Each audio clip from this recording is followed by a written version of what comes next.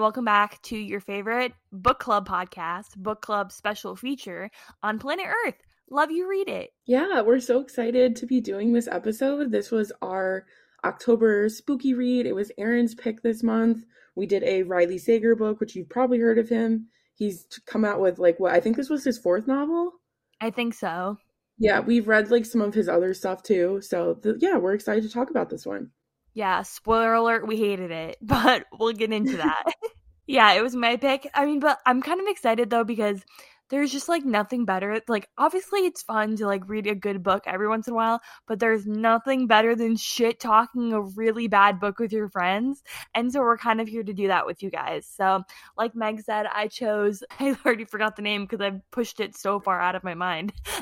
We read Home Before Dark by Riley Sager. This is kind of our little introduction to it. If you guys are new here, we do our book club episodes every single month. We do them once a month. We haven't been on the podcast for the past 3 weeks, and that's okay. We're always here for book club because we're huge readers. But before we kind of get too far into the episode, I'm going to give you guys a summary. It's not a quick summary. It's a 2-page summary, but just bear with me. It'll really help you to understand it.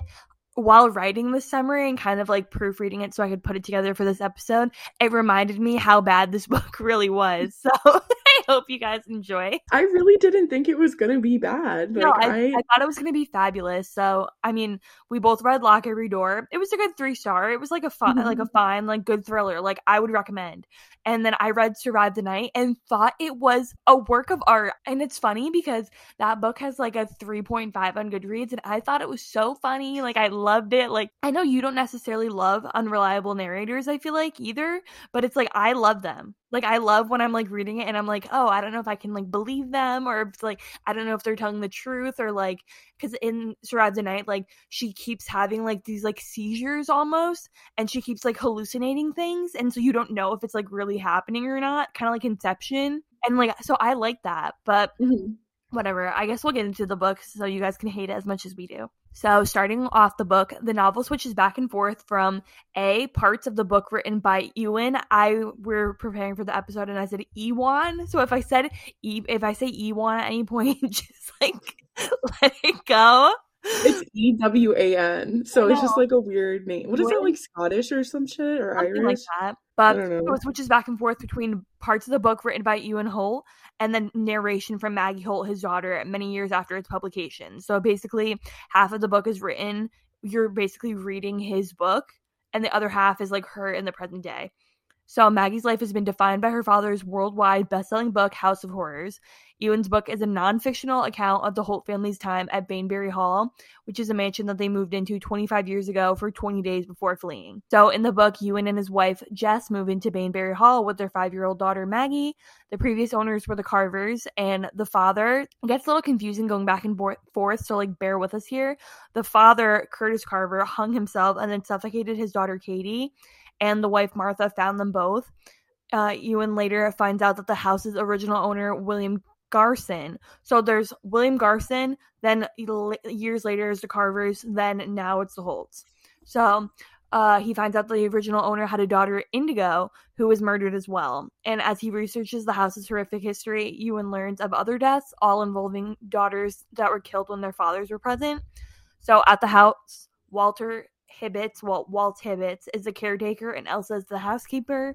Elsa is a superstitious woman with 2 daughters, and each morning, Ewan hears a mysterious thud first of all, this article said 4:45, but wasn't it 4:54? I thought it was 4:54, but I thought it was too. Maybe they inverted the numbers and they were typing. Every single night he hears a mysterious thud at 4:54 and the sound of tapping. A record player often turns on as well, playing When You're 16 Going on 17 from The Sound of Music. The song's so fire. It's a good song, so I was singing it every time it came. Right? Meanwhile, a 5-year-old Maggie claims to see ghosts. So there's Mr. Shadow, literally me, who's a dark figure, and then a young girl. And then there's also Mrs. Pennyface. Miss Pennyface, sorry. Let me be correct. Miss Pennyface if you're nasty. Yeah. And she's a woman with pennies on her eyes. Ewan and Jess dismiss this as an overactive imagination and night terrors, which, if you have a kid that's telling you that there's, a man in her bedroom at night, maybe, seek some help. So then back in the present day, 30-year-old Maggie inherits the house. Ewan, her dad, is recently deceased, and she has no recollection of the events of the book and has always considered it to be full of lies. She moves back, she basically finds out that because her dad died, he left her the house because they never sold it. So she moves back into her old room in the house and plans to renovate and sell the house, but she also really wants to find out the truth. She meets Dane, who is Walt's grandson. Remember, guys, the guy who was like the handyman before him. And Hannah, who's Elsa's daughter, who Elsa was like the housekeeper, blah, blah, blah. Walt is deceased and Elsa has Alzheimer's. Hannah's older sister Petra went missing around the time the Holts left Baneberry, and Petra was 16 at the time while Hannah was 6. As Maggie stays in the house, objects start going missing. She hears the same music her dad did in the book, and she keeps hearing the same tapping that her dad did. And she really just thinks it's like intruders because obviously the house is like a haunted house. There's tons of tourists.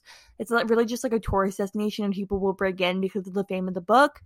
Maggie offers Dane work and he helps with the renovation and he accepts. And Maggie also tries to verify the facts of the book. So she finds old photos that correspond with many scenes, but there's some details that really just don't make sense. So in the book, Ewan described a day where the kitchen ceiling collapsed. This part really fucked me up, where the kitchen ceiling collapsed and there was a nest of snakes in the space between the floors. He also, so this is like described in the past in the quote-unquote nonfiction book. He found letters written to Indigo where she'd wanted to elope with her boy, but her father was like determined to prevent it, and she died mysteriously soon after. So Ewan suspects that it was William who killed her dad. In the present, Maggie and Dane are inspecting the house when the same spot breaks open and a human skeleton falls down, and it's Petra, who's Elsa's daughter, who went missing. Petra had started sneaking out around the time that the Holts had moved in, and Maggie suspects her father may be implicated in Petra's death. Low-key, I thought that like her dad and Petra were like having an affair, but I mean that's kind of how they like were framing it. But we'll get there. So then back in his book, Ewan claims that using a Ouija board, which why would you ever, and other means to contact the house's spirits, the spirit identifies himself as Curtis Carver, which like just because they say that they are doesn't mean that they are. And it claims that it didn't kill Katie. Instead, the spirit directs Ewan to some old photos and a painting of Indigo Garrison. The painting contains a hint. Basically, she has a rabbit in her hand, but like he rubs it away and it turns out to be a snake, which fell from the ceiling. So it looks like Indigo. He realizes that Indigo might have been angry about her father and might have been the predator after all, and that her spirit might have been punishing other fathers by killing their daughters and blaming them. So the spirit attacks, but eventually Ewan, Maggie, and Jess are able to flee. So that's kind of how the book ends, that they like dip out. So then the rest of the book is really in the present day. And in the present day, Maggie talks to Martha Carver, who is the mom of Katie that was killed by her dad. Stay with me, guys. We're almost done. She talks to Martha for some fucking reason. She still lives in town, but she denies every part of Ewan's story. And Martha also mentions items from Baneberry being sold online. And then Maggie decides, so basically this woman Martha is like, yeah, I've been seeing like artifacts from your house being sold online. And Maggie's like, what the fuck? And she finds out that it's Hannah, who's Elsa's daughter, who's been breaking into the house. So she has a key, I guess. And she's been sneaking up the back steps that Maggie didn't know existed. And Maggie's like, huh. So Maggie finds the hidden door that leads to the armoire, because basically every single night when she was little, she was seeing this creepy man come out of the armoire. Well, Miss Pennyface technically come out of the armoire in her room. And so basically the stairs lead up into the armoire. She also notices a page in Ewan's book describing how Walt had asked a boy in town to help patch up the ceiling after it broke. Maggie recalls how Hannah had believed Petra had a secret boyfriend, and she wonders if that boyfriend was the one who killed Petra and hid her body in the ceiling. Through looking through old photos, Maggie realizes that Petra's old boyfriend was Dane, the man who has been helping her and who helped her find the body. This is a question, so I won't really bring it up, but I literally thought it was Dane that did all this. So they literally got into a fist fight, and Dane was injured, and he was taken away on a stretcher. She pushed him through the hole in the floor, and he fell multiple stories and basically died. In the aftermath, Maggie's been calling her mom this whole time and she hasn't answered. And then she finally shows up and she's like, hey girl, sorry you're going through this. I'm here now. And she tells Maggie that it wasn't Dane actually that killed Petra. She says that it was Maggie, Dun, dun, dun. Petra was Hey. babysitting one night, and when they came home, there were signs of a physical altercation, and she had been pushed down the stairs. Ewan made up most of the story. Basically, the whole question in the book is like whether or not the story is real or not. And Ewan says that he made up the story to cover up, like he made up all the ghosts and everything to capitalize off of the house's spooky history, even though that part was real. Even though Maggie's night terrors were also real because he wanted to cover up for Maggie's crime. Afterwards, Maggie's alone when Martha emerges from the armoire, and with the moonlight glinting off her spectacles, Maggie realizes that Miss Pennyface is Martha! Ah. So when Maggie was young, Martha would sneak up to watch her sleep because she'd obviously lost her daughter and thought that she reminded her of her. And then when Petra was babysitting, Petra walked in and saw Martha and flipped out. And Martha was actually the one that pushed Petra down the stairs. But Maggie obviously now knows the truth. And randomly, Martha poisoned Maggie with this pie. And now it's with baneberries, which I kind of loved, like, the meta detail. But, and then basically... yeah, long story short, Maggie gets pushed down the stairs but survived, and she thinks that she sees Petra's spirit because she's like delusional off of this poison, but really it was Elsa because she had Alzheimer's and she like snuck in. And it turns out that Elsa was Mr. Shadow, so she really, I don't know. And then basically the epilogue comes and Maggie starts writing the sequel to her father's book. Y'all, what the fuck?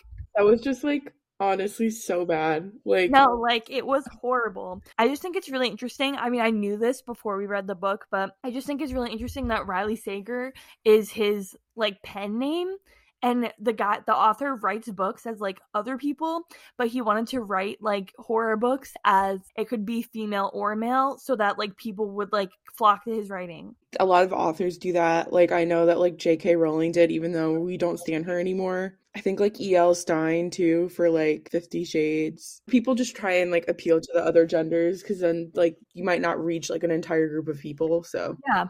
I mean, like, I guess it's smart, but I'm like, okay. Like, I just read a book, like, if you follow me on Goodreads, which you definitely should, I'll you link should them also down follow below. Erin. But I just read this book, The X-Hex. It's like a Halloween book. Would you recommend? And I gave it a 3. I saw that. I thought it was good, like, a good, like, spooky season, like, corny book. It kind of gave me, like, Halloween Town vibes. Like, I wouldn't say it's, like, the best movie ever, but like it's still like good, you know, like you still watch it, you know what I mean? But yeah, there's just like fucking in it. Like, okay, there's like, I was like, all right. The author is Erin Sterling, but her real name is Rachel Hawkins. And it literally says Rachel Hawkins like all over the book. Like it, like if you look at like the summary on the back and like stuff like that, and I'm like, okay, like I understand that's your pen name and stuff, but like if you're trying to be like anonymous, then why are you splashing your real name all over it? Yeah. Like Riley Sager doesn't do that. Like you'd have to like, it's easy to find out his real name, but like it's not in his books. Yeah. You know what I mean? No, I agree. So, like, I don't really know why you're trying to do that for the clout, but yeah, I don't get that. But if you guys are new here, you wouldn't know that every single week when we record our regular episodes, we talk about what we're loving and what we're hating because this is the Love You Mean It podcast and we like to spread the love. But we also, as you can tell with this episode, like to talk shit. We're going to be talking about what we loved and what we hated about the book. And I wanted to ask you, Meg, what you hated about the book. I literally hated like everything. The characters were like so one-dimensional. Couldn't care less like what happened to them. The twists in this book didn't really like do anything for me. I mentioned in my Goodreads review how for a thriller this book didn't thrill me until the last 14 pages. I agree. I think that's a long time to go without being shocked or surprised or anything. Yeah, I don't know. I just thought it was like a complete ripoff of like The Haunting of Hill House and like other like horror movies and stuff like that. I saw like a lot of similarities, and like I don't know if that's like intentional or what, but like I know that like if I were an author, I probably couldn't like consume anything similar just because I feel like I would like accidentally copy things. Yeah. And I'm not sure if that's like what happened, but what are you hating, Erin? No, I mean, obviously I agree exactly with what you're saying, but just to be like a little bit different, I just hated how much it dragged on. Like, I mean, especially like obviously like I go through books pretty quickly, but like Meg and I talk about all the time that like I consider Meg to be like a very fast reader. Like if a book is good, if it's like a substantial book, if it's like something we're interested in, like Meg will get through it in 24 hours. Like that's a long time for you to read like one book, in my opinion. Like if it's like really good. And like it took us like days like over a week. Like I started it on like it took me like I was alone this past weekend and like didn't really do much, and like it still took me 3 days. And like normally I can finish like 2 to 3 books in like a weekend, and like I finished 1 book this weekend because it was this one and it was so long. I just feel like it took a lot of motivation for me to even want to pick up the book.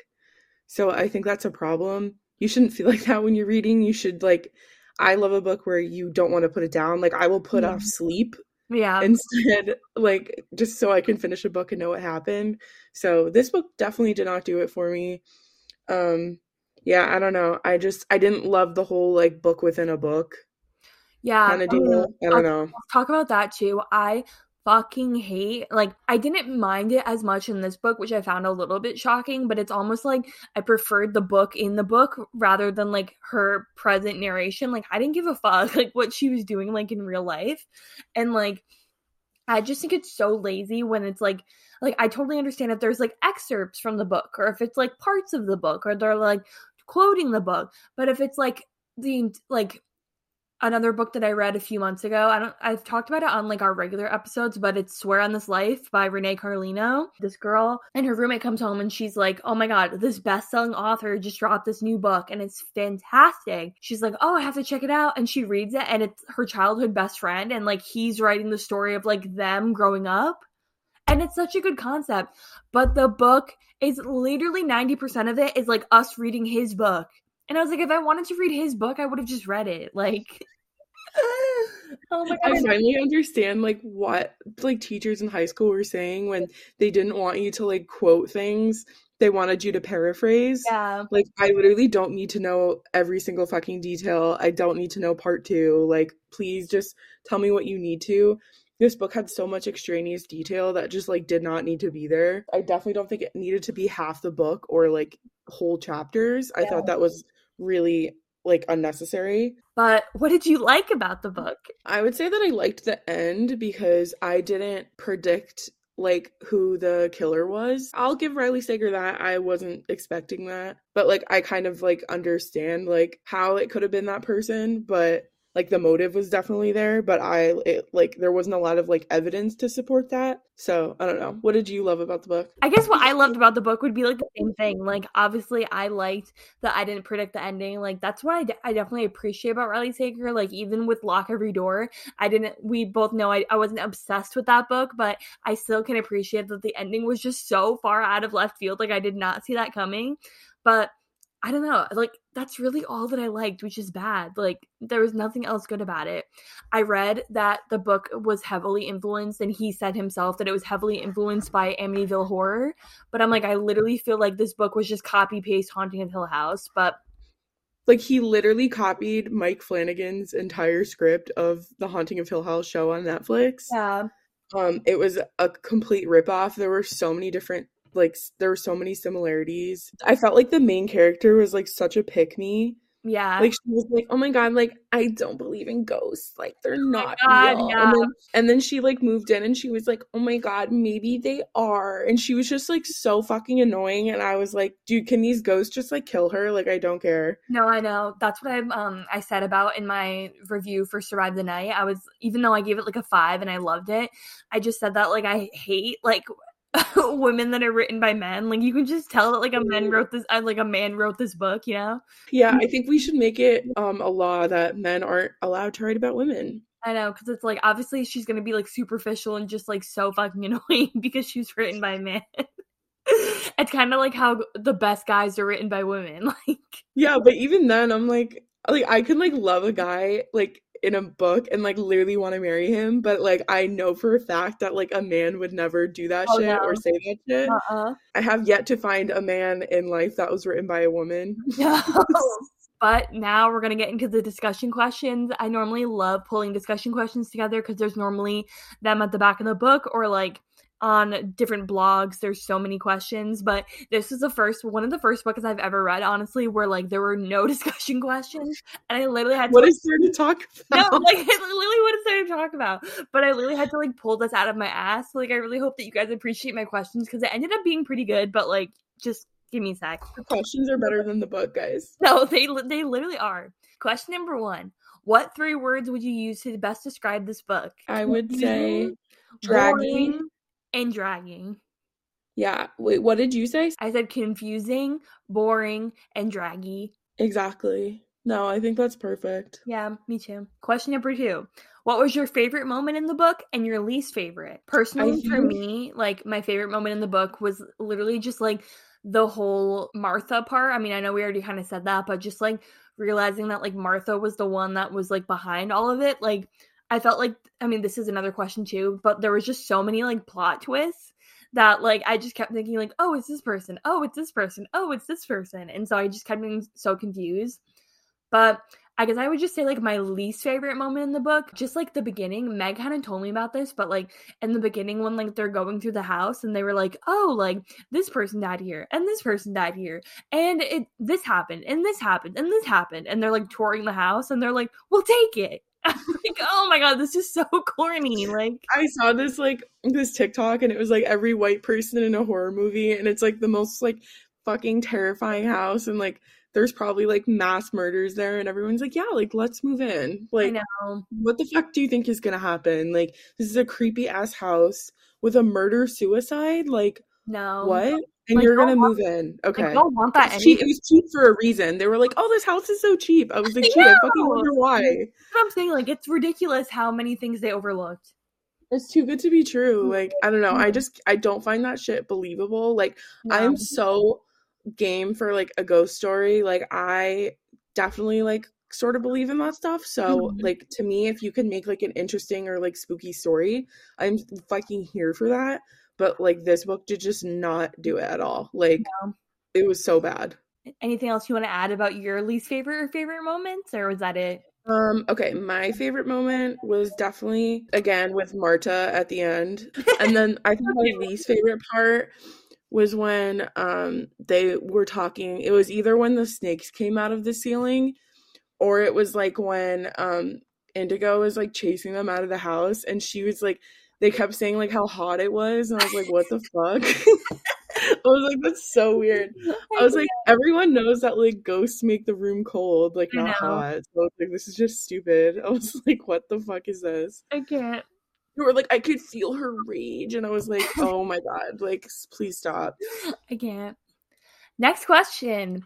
Was the location fictionalized or real, and how did it impact the story for you? Obviously, it was fictionalized. Yeah, but I feel like I normally love anything that's, like, gothic. I love old houses. So when I first picked up this book, I had really high expectations and high hopes for it. I feel like you can do a lot with a gothic, spooky house, and the way that they were describing it sounds, like, really cool. So I enjoyed the setting, and I liked that it was in Vermont because I've been there a bunch and I could actually, like, kind of picture it, like, the landscape and stuff like that. Yeah. So I thought that was cool. Also, I'm, like, really embarrassed because honestly, for, like, the first, like, 60% of the book, in the beginning of the book, they talked about the Boston Commons, and so I thought that they were in Boston. And I was like, this is literally Haunting of Hill House! Like, this is ridiculous! And then, like, it honestly wasn't until, like, the 60 or, like, 70% mark that I was like, oh, they're in Vermont. Yeah, I forget. They, like, mentioned it, like, once at the beginning. Yeah. I think. But, like, it was kind of, like, offhandedly, and, like, they didn't really talk about it that much. Yeah. But so, like, obviously the, like, location of Vermont is very much real, but, like, obviously the, like, the mansion isn't real. I was just picturing, like, the literal Hill House, like, the entire time.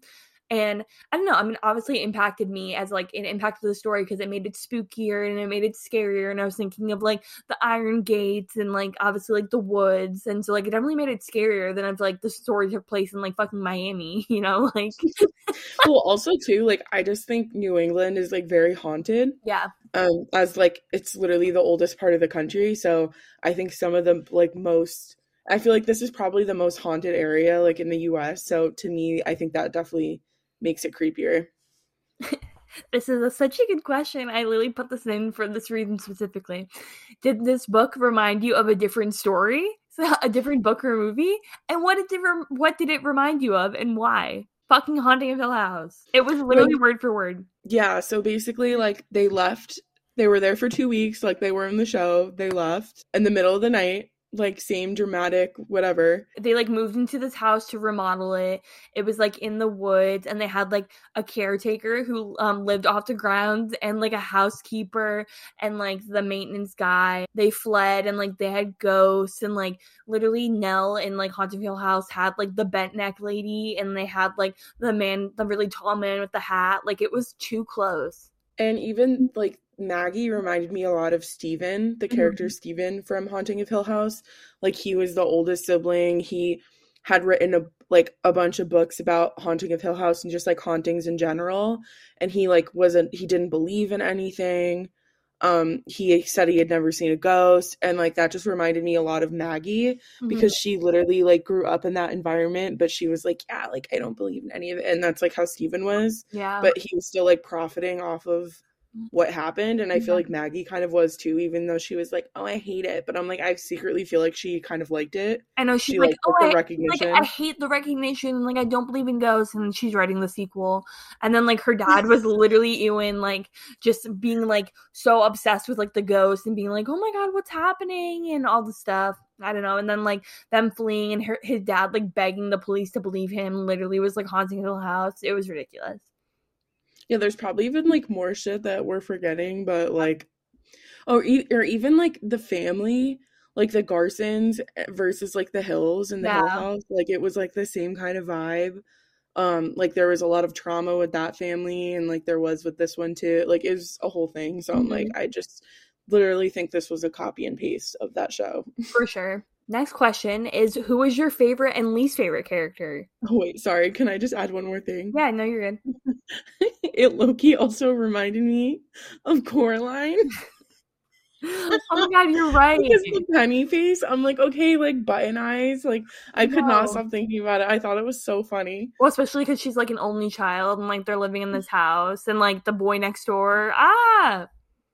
The reason that like I don't know, I don't think it said this in the summary, but the reason why like Maggie thought that she was Miss Pennyface was because Marta wore like spectacles or something. So I'm picturing like Harry Potter glasses, and they would like glow, like reflect from the light. So it looked like they were pennies, but they were just her glasses. So funny. And just the fact that she called him like Mr. Shadow, and it was like this old woman, a literal woman. Like imagine a child like calling you a man. I would Mr. Shadow. This woman with Alzheimer's is like walking around your house. She's like breaking in the middle of the night saying you're gonna die. I know. Yeah, we include that I guess in the summary too, but like Mr. Shadow would literally just go up to her in the middle of the night and be like, you're gonna die here. Yeah, it was just like it was so weird. And then like the dad started talking to like the guy, the father that used to live there with like a fucking Ouija board. I was like, this is so weird. But then he admitted that he made all of that up. So I'm like, I read this for what? I literally read this for what? Because you thought that your daughter killed someone and she didn't. You couldn't have asked her? I just hated like I felt like that was such like a cop out. Like he could have made it like way more realistic at least instead of lying about it. Like that's basically like when you read a book and then like at the end they're like, I woke up and it was all a dream. Like he literally just made me read all this shit and then he lied about it. That's literally what it was. Like he was like, yeah, we thought that you killed someone, so we wrote this whole book and covered it up. Like you couldn't have even asked her if she murdered them. Like she would have been like, no, case closed. She literally didn't even murder. I know. she punched Hannah, or Petra, but I think that was it. That's all she did. Oh my god. But next question that I had was, who is your favorite and your least favorite character? My least favorite was Maggie. I hated her. My least favorite character was also Maggie because she was literally a pick-me, and she's like, I don't believe in ghosts. I believe in science. My favorite character was Petra because I feel like she was a bad bitch. I was like Petra. She was literally like flirting with the dad, and I was like, okay, Miss Girl, like get it. And she was like sneaking out of the house to like see a boy, and I was like, oh my god, like she was just wrongfully murdered. So justice for Petra. No, and like I low-key loved Ewan too, and how like same. No, I did like him. He literally took advantage of like the house's history, and he got his bag. Yeah, and like I don't know, an entrepreneur to look up to, an author. Okay. Holy fuck. Next question, this is a good one. Were there any plot twists that stumped you? If so, which ones? There were so many. So, like, for me, it was, like, the whole Dane of it all. Like, I thought that Dane was the murderer. And then they set it up for Indigo to be the murderer. But then Indigo her spirit didn't even exist because the book was fake. And then I thought that, like, I thought that Ewan and Petra were in a relationship, but they weren't. And then I thought that, and then it turned out, obviously, that Martha was, like, the culprit of everything. But, like, just crazy. Like, I don't know if this is just me, but, like, I feel like this book had, like, too many twists, if that makes sense. Like, I feel I would just much rather have, like, one big one that, like, literally rocks my world than just have, like, a bunch of them and, like, keep guessing, because then I'm just like, okay, like, you're literally just playing a game with me, and, like, I would rather, like, read the book a second time and, like, go back and, like, pick up all the breadcrumbs than, like, have all these, like, red herrings thrown at me. Like, I don't know. Well, that's just me, though. That's the thing. Like, it wasn't even, like potential plot twist or something. It was literally all just red herrings. Like, I felt so bad for Dane. Like, he was at least trying to help her out. And, like, yeah, he fucked Petra back in the day, but, like, literally he got, like, injured and then sent to the hospital. And then Maggie was like, I'm sorry. And he was like, I don't forgive you. Like, period. Literally also justice for Dane. Literally justice for Dane. Like, he was literally showing up trying to help her, like, remodel this house, and she was like, yeah, you're the killer, and he's like, no, I'm not. Like, and then she literally pushed him off, like, the second floor and, like, told the cops. And the cops were like, you're already done him. I was like, bitch, where's your proof? The cops were like, you're coming home with me. Yeah, no, literally that's what they said to Dane. I can't. Yeah, so I guess that was really it for plot twists. Next question. For the supernatural / horror element of the story, how was it used? Do you think that the ghosts and, like, the undead elements were a metaphor for something else? I mean, I feel like it was just a metaphor for, like, in Maggie's life, like, the ghosts and stuff that she was seeing were just, like, metaphors for, like, what was, like, haunting her, like, literally, because all the stuff was happening and, like, she wasn't facing it, and, like, she didn't have a relationship with her parents and, like, didn't know what her life was like. And then, obviously, like, the ghosts for her dad were a metaphor for him and his bag. I just feel like kids, like, pick up on a lot more than, like, we give them credit for, and so she was probably picking up all the shit that was, like, going on with her parents and stuff like that. I just think that, like, her, like, creating the ghost was, like, her way of rationalizing things and, like, dealing with them. Yeah, I don't know. And then for the dad, like, I think that was literally just so he could get his bag and protect his daughter. The next question. Choose your adventure. You can choose to believe the supernatural element, or you can choose to accept the reality. Which do you choose to believe and why? I low-key feel like because Meg and I believe in ghosts, so I low-key would choose to believe the supernatural element just because, like, I mean, it could have been a placebo effect that, like, she thought it was happening because, like, she read about it, but I don't know. I totally believe in ghosts, so. No, like, I still chose to believe in it. I just feel like there was a lot of shit that happened. So, and, like, I think just the age of the house, like, I feel like there was probably something that happened, like, I don't know. I feel like that whole place was just cursed. No, because I just feel like so many, like, similar things were happening. I was like, this can't just be a coincidence, but whatever, I guess. I mean, I didn't think she was, like, a super, like, unreliable narrator, but, like, she was an annoying one. Yeah. But I don't think she was unreliable. She was so fucking annoying. She was a really fucking annoying narrator, but... Yeah, I mean, she literally was. I was like, oh my god. Every time she, like, I even though I said I didn't like the book within a book, I still liked that part better than, like, her chapters. I know. I was like, you're so annoying. She was so annoying. I don't like the book within a book, but I would have just rather preferred to read her dad's book. Like, I would have rather just read a book about a haunted house. Like, yeah. Instead of, like, oh. That's what I thought that this was. Like, instead of a book about a haunted house, but wait, the house wasn't even haunted. Like, bitch, I wanted to read some spooky stories. It's none of some, like, made up shit. I've been lied to. Yeah, seriously. I literally feel like Maggie. Next question. In what ways did the main character's emotional journey mirror the supernatural elements of the plot? Were there any aspects of the plot that highlighted or contrasted the main character's growth as a character? I don't know. Personally, for me, I just feel like the whole part of, like, her finally, like, obviously, I guess the ghost stuff didn't really happen, but, like, the whole part of her kind of, like, accepting the ghost and like seeing like all of this stuff happening in real life obviously ended up being like Hannah and ended up being like Martha, but it was kind of her like accepting like her dad's mindset and like, in my opinion, like finally achieving growth and like seeing the house through her dad's eyes, if that makes any sense. Honestly, yeah, Bessie, you killed that one. I have nothing to add. Oh, shit, okay, fuck. Next question. What do you think the purpose of the book was? What ideas or themes was the book trying to get across? I feel like the book was just trying to get across like the truth is stranger than fiction.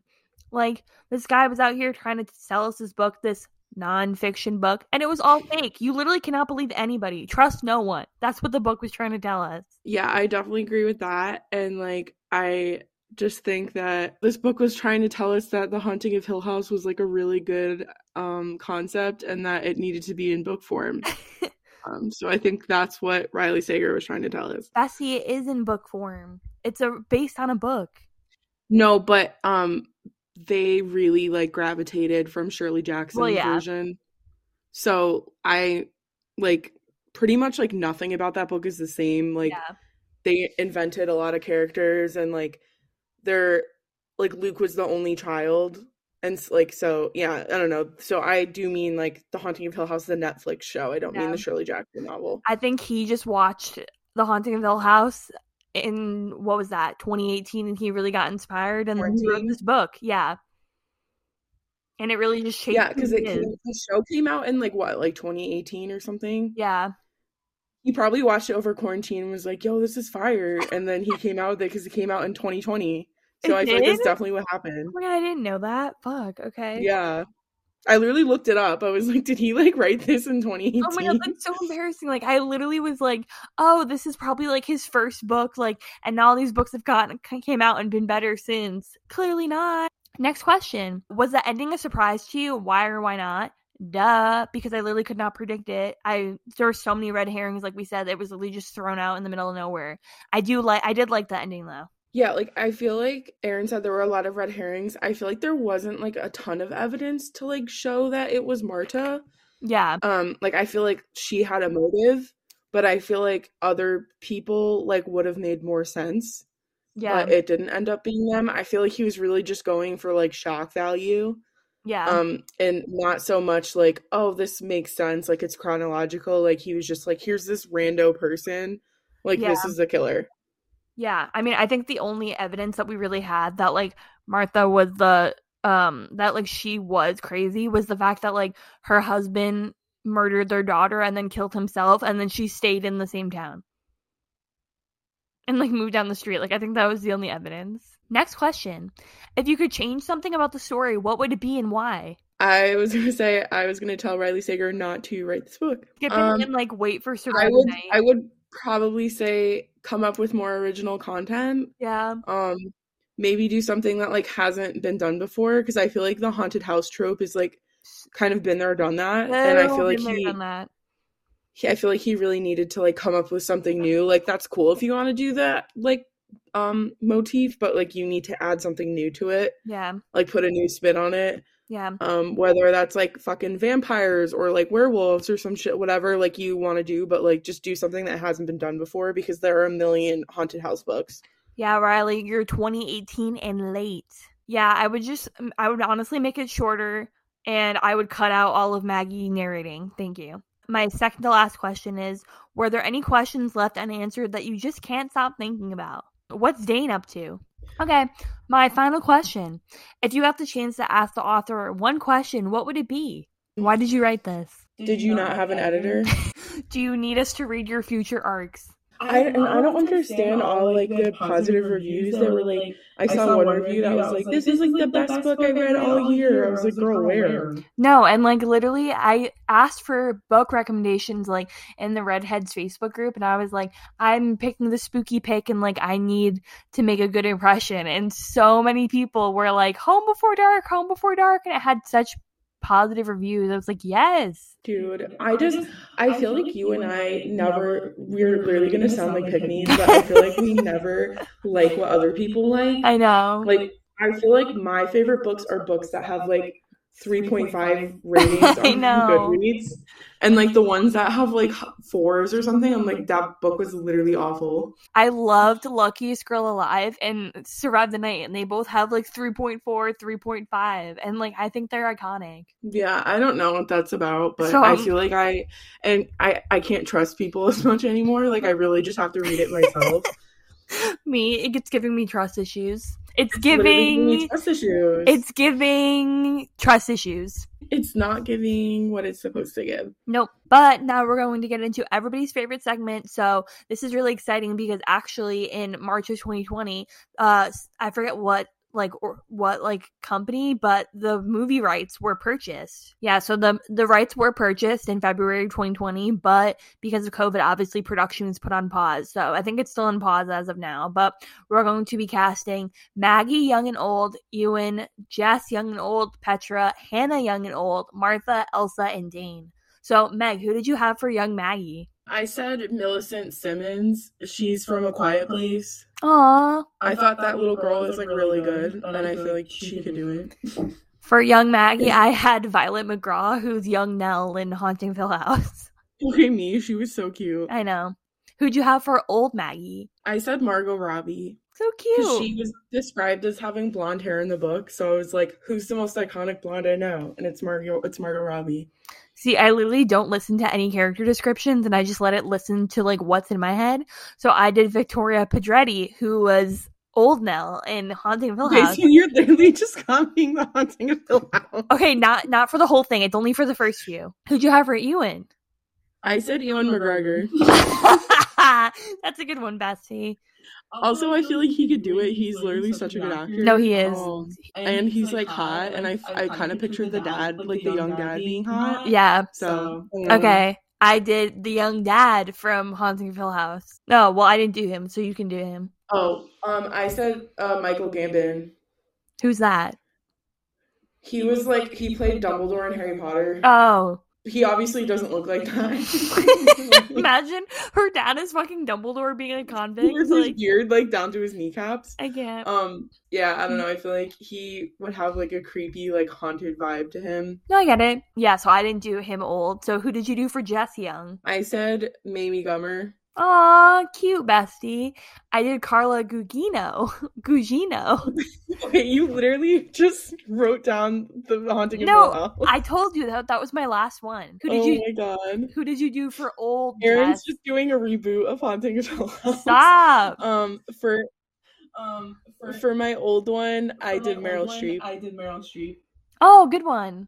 Oh my god, because that's her mom. Well, they're mother and daughter, so I was like, what's better than that? Okay, for old Jess, I was trying to decide between Annie McDowell or Susan Sarandon. So who'd you do for Petra? For Petra, I did Nicola Peltz. Oh, good one. Because I feel like she's really hot, and she was in Bates Motel, and like I feel like she could definitely do like the creepy vibe. But she's also like a seductress, like she could definitely pull a dad. See, I feel like we were both on the same vibe of like picking someone that's like beautiful, but also I feel like could get it. I did Margaret Qualley. Oh, that's a good one. Because I feel like she's like mysterious, but she's beautiful, but like she also could pull some. So I just thought the shit like that was good because like I feel like she looks kind of on the younger side, and she was supposed to be 16. So, who did you do for Hannah Young? I did. This might be a little bit of a stretch. So was mine, so it's okay. But I did Dove Cameron. Better than mine, bestie. I just pictured them as like these little blonde like German girls. Well, when she's young, she's supposed to be 6. So I did Millie Bobby Brown. Oh, ew. I hate her. I know. I should have done Joey King. I know. Oh my god, no. Who'd you do for old Hannah? I did Anya Taylor-Joy. Oh, Meg, that's a good one. I feel like she's really like good at being angry and shit. I love her. Hannah was very angry. I did Elizabeth Olsen. Oh, there you go. That's a good one. I think it's fine. Who'd you do for Martha? I don't know why she just like creeps me the fuck out. Do you know who Tilda Swinton is? Oh yeah. I just feel like she is so creepy. Like, who the fuck stays there after your husband commits a murder-suicide? That's and, so like, everyone knows funny. who you are. Like, I feel like you just have to be like a really creepy, like, fucked up person, and I feel like Tilda Swinton could definitely pull that off. Who Yeah. did you pick? I did Margot Martindale, who's the grandma from Hannah Montana the movie. Okay, that's literally me. Isn't that low-key good though? That's good. Mine's just like yours is better. Just not good, but it's just creepy. No, yours is better, Bessie. Who'd you do for Elsa? For Elsa Young, I did Robin Wright. Oh, you did Young. Oh my god, you're smart. I mean, I think she was supposed to be like.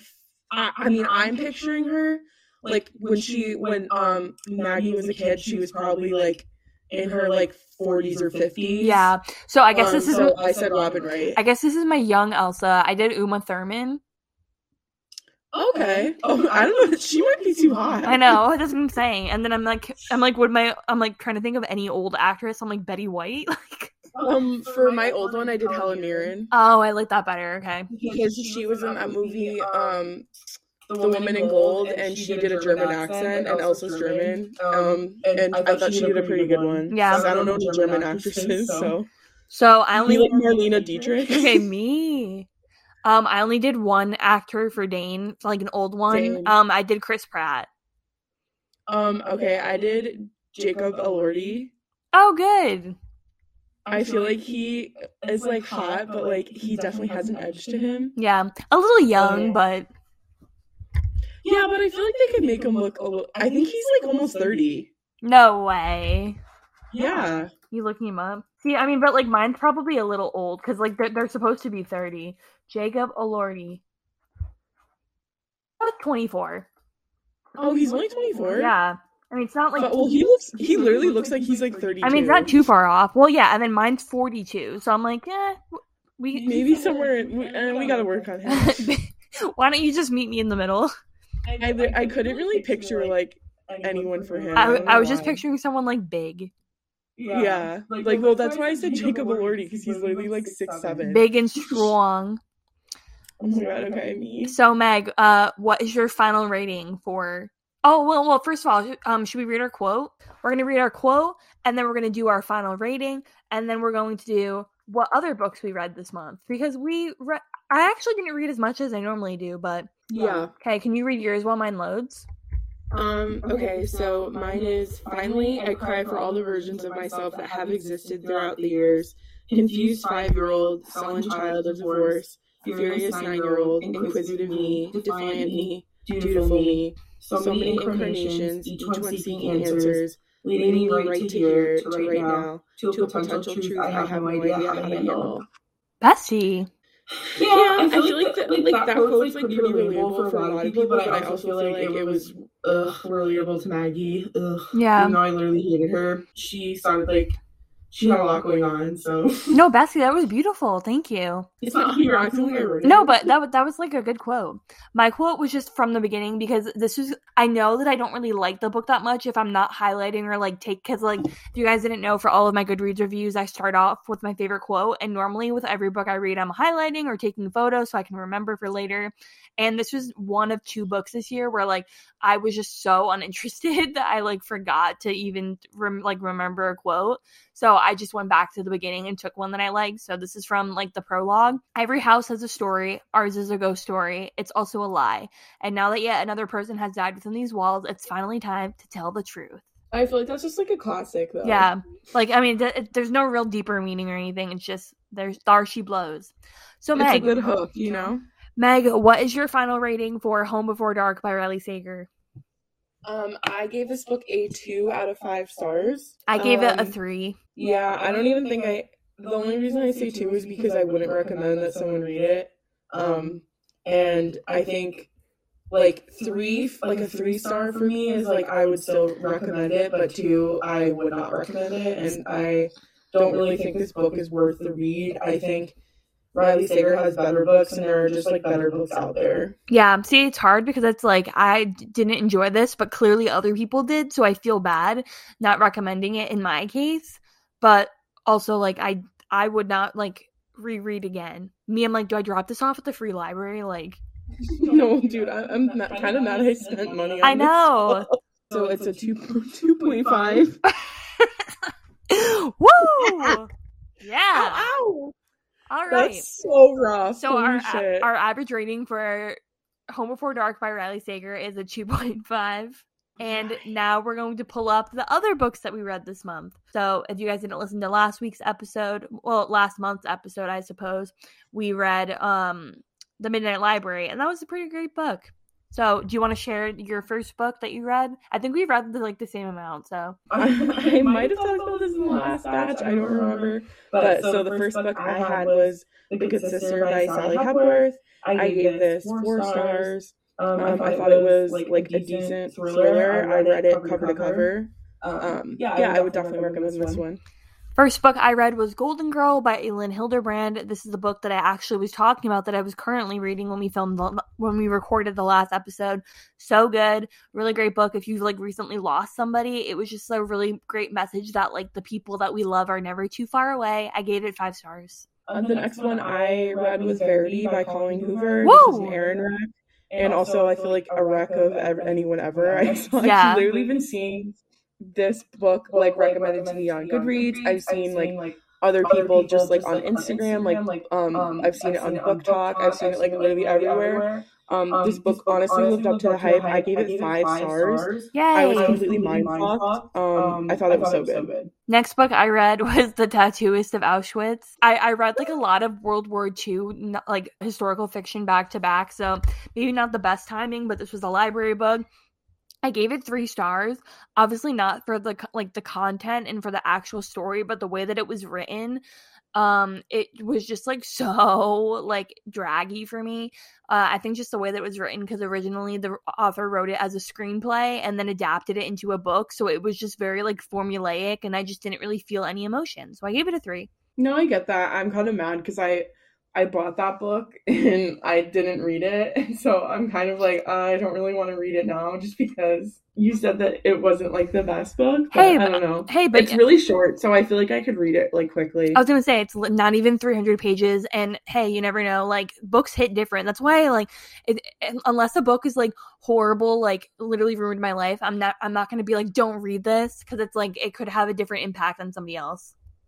Honestly, though, I would say that about Home Before Dark. Yeah, no, I get it. The next one I had was Before We Were Strangers by Renee Carlino. Yay! And literally shoved this book at me at the library and said, "You're taking this out." I did. I thought it was super cute. I gave it 4 stars. A cute little college romance moment. I thought it was a good book. I liked it.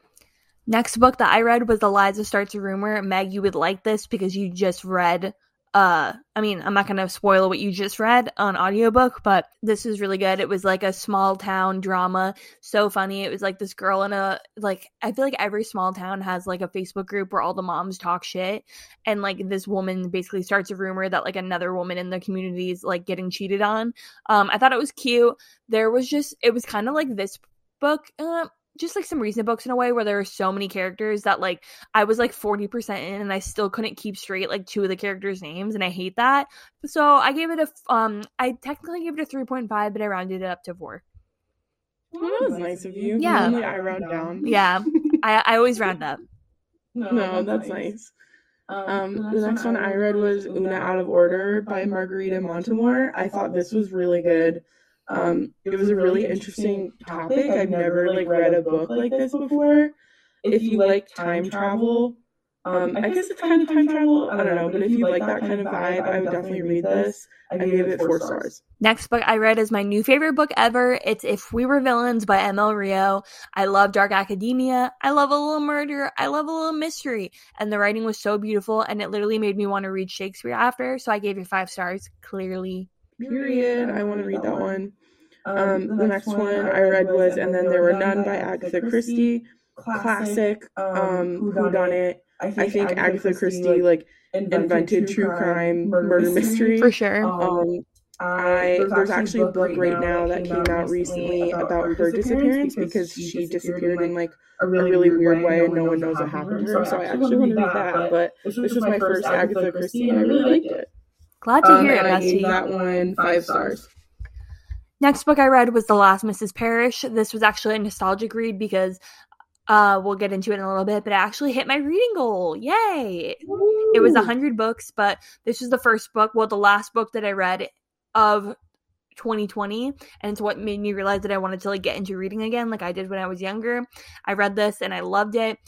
On reread, it was pretty corny and I wasn't obsessed with it, so I gave it 3 stars. But that was on a reread, of course. I would still recommend people read it. We were talking about that because we were saying like that book is so shocking, but like I feel like you're not supposed to read that more than once. Yeah. Because like the first time I read it, like it was a 5, but then when Erin was telling me like about the like new things she noticed the second time reading it, I was like, oh yeah, like you're right. Yeah. So like I'm probably not gonna pick that book up again, but I would definitely give it to someone. Like I would lend it to them just for like some shock value. Yeah. The next one Erin and I actually both read was The Song of Achilles by Madeline That's my next Miller. one too. Oh my god, you guys. It was so good. So it's by the same author that did Circe, which was I think like one of our first book picks. It was fucking iconic. Even if you don't like Greek mythology, this book is beautiful. It's about Achilles and how he was gay and he had this beautiful relationship with this guy, and it was just like honestly like I cried my eyes out. It was like haunting and I want to read it again. It was really good. Yeah, we both gave it 5 stars. It was amazing.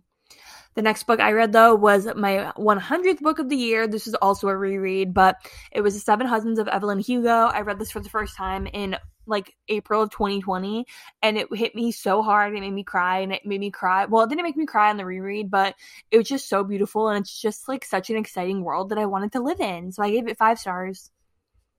That book was so good. Oh my god. The next one I read was The Giver of Stars by Jojo Moyes. You guys probably know her. She wrote the Me Before You like books, like the series.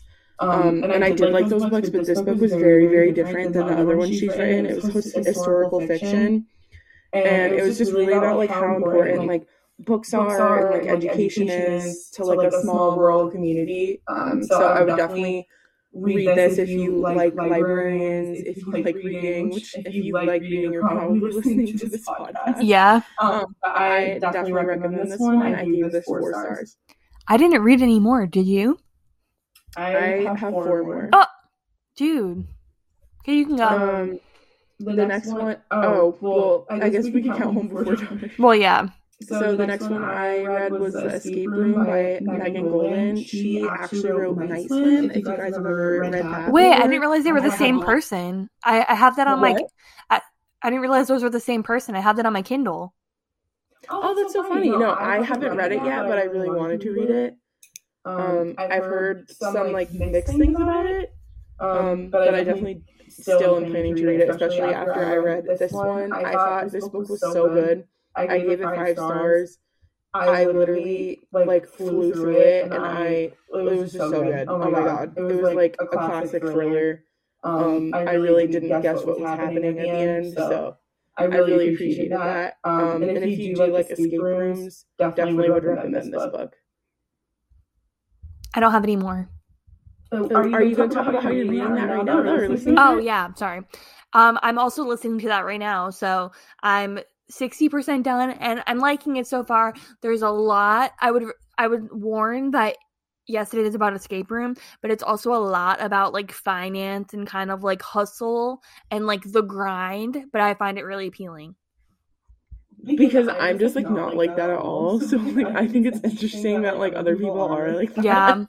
Like it's a lot about just like workplace drama, which like I like I've found that I like workplace drama books and books that are like academia drama. So if you don't like that, I wouldn't recommend because it's really heavy on that. But I talked about this book earlier, The X-Hex, just a good solid Halloween read. I gave that 3 out of 5 stars. The author actually like came out and said it's like Hocus Pocus, but they fuck. I wouldn't really compare it to Hocus Pocus because that is the best Halloween movie ever made. So I don't think that's like touchable. But this book was still like really cute. It kind of reminded me of like Sabrina the Teenage Witch, I would say more. mm-hmm. The next one, I read, this is my last book, is Ask Again Yes by Mary Beth Keane. This book was so good. It's all about like family and suburban drama. So if you like that stuff, if you like Eliza Has a Rumor, you would also probably like this book. Yeah. I would say it's definitely more like sad. It's not like super sad, but like there is some like sad stuff that happens. Like I didn't cry or anything, but it's a cool concept because like it starts off with two families and like before they have kids, and then like they have kids, and then like they talk about as the kids get older, and then towards the end of the book it's like the kids and like they have their own kids, so it's really good to see like their whole lives, which is cool. Yeah, so what we're currently reading, like we already kind of said, I'm currently reading / listening to the Escape Room by Megan Golden, and I'm also reading In My Dreams I Hold a Knife, which is said to be like the thriller of 2021. So I'm really liking it so far. I'm like 40% in. Oh my god, that sounds so good. You have to let me know if you like that one, because it's just right up my alley. It's like right up my alley because it's like dark academia, like they basically like come back for their college reunion, and like their friend was murdered when they were like seniors in college, and like her brother thinks that like one of them did it. Oh my god, I'm like, that sounds so interesting. So I'm reading right now Apples Never Fall by Liane Moriarty. She wrote Big Little Lies and I think The Husband's Secret. Praying for you. I am not that far in. I think I'm maybe like 60 pages in, and it's like 400 pages, so I wouldn't say I'm like that far in, but I like it so far. I wouldn't say I love it. But it's not as like corny as I thought The Husband's Secret was. Yeah, because I love Big Little Lies, the book, but I didn't like the Husband's Secret, so I'm like, I don't really know which way this one's gonna go. And then I'm listening to The Family Upstairs by Lisa Jewell. That was our first book club book, was by the same author, and I really liked that one, so I'm hoping that this one's good. I like it so far. Yeah, I heard good things about it. I tried to read it like over the summer, but I just had like too much stuff on my plate with like other library books and stuff, so I returned it, but I'm looking forward to reading that as well. But thank you guys so much for listening to this episode. We really hope you enjoyed. Definitely let us know if you have any other book recommendations that we should take, or any books that you want us to read in the future, because we'd love to hear them. And I have to say what book I chose. Oh my god, did you choose it? Yeah. Bessie, I'm so excited! I waited. I was thinking about this all day.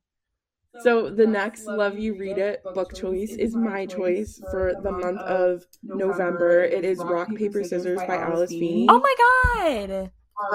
This book actually just got picked up by Netflix, and the producer of The Crown is making it into a TV show. Bessie, this is so exciting. I just clicked want to read. I'm really so excited. I think I'm just gonna buy this book because I feel like it's gonna be really good. I'm gonna buy it too. I love Sometimes I Lie, so I feel like this is gonna be good. Yeah. But definitely make sure to pick up Rock, Paper, Scissors by Alice Feeney, and we cannot wait to recap on the next episode. I guess without further ado, we'll see you guys next week. Love you, mean it. Love you, Love you, read it.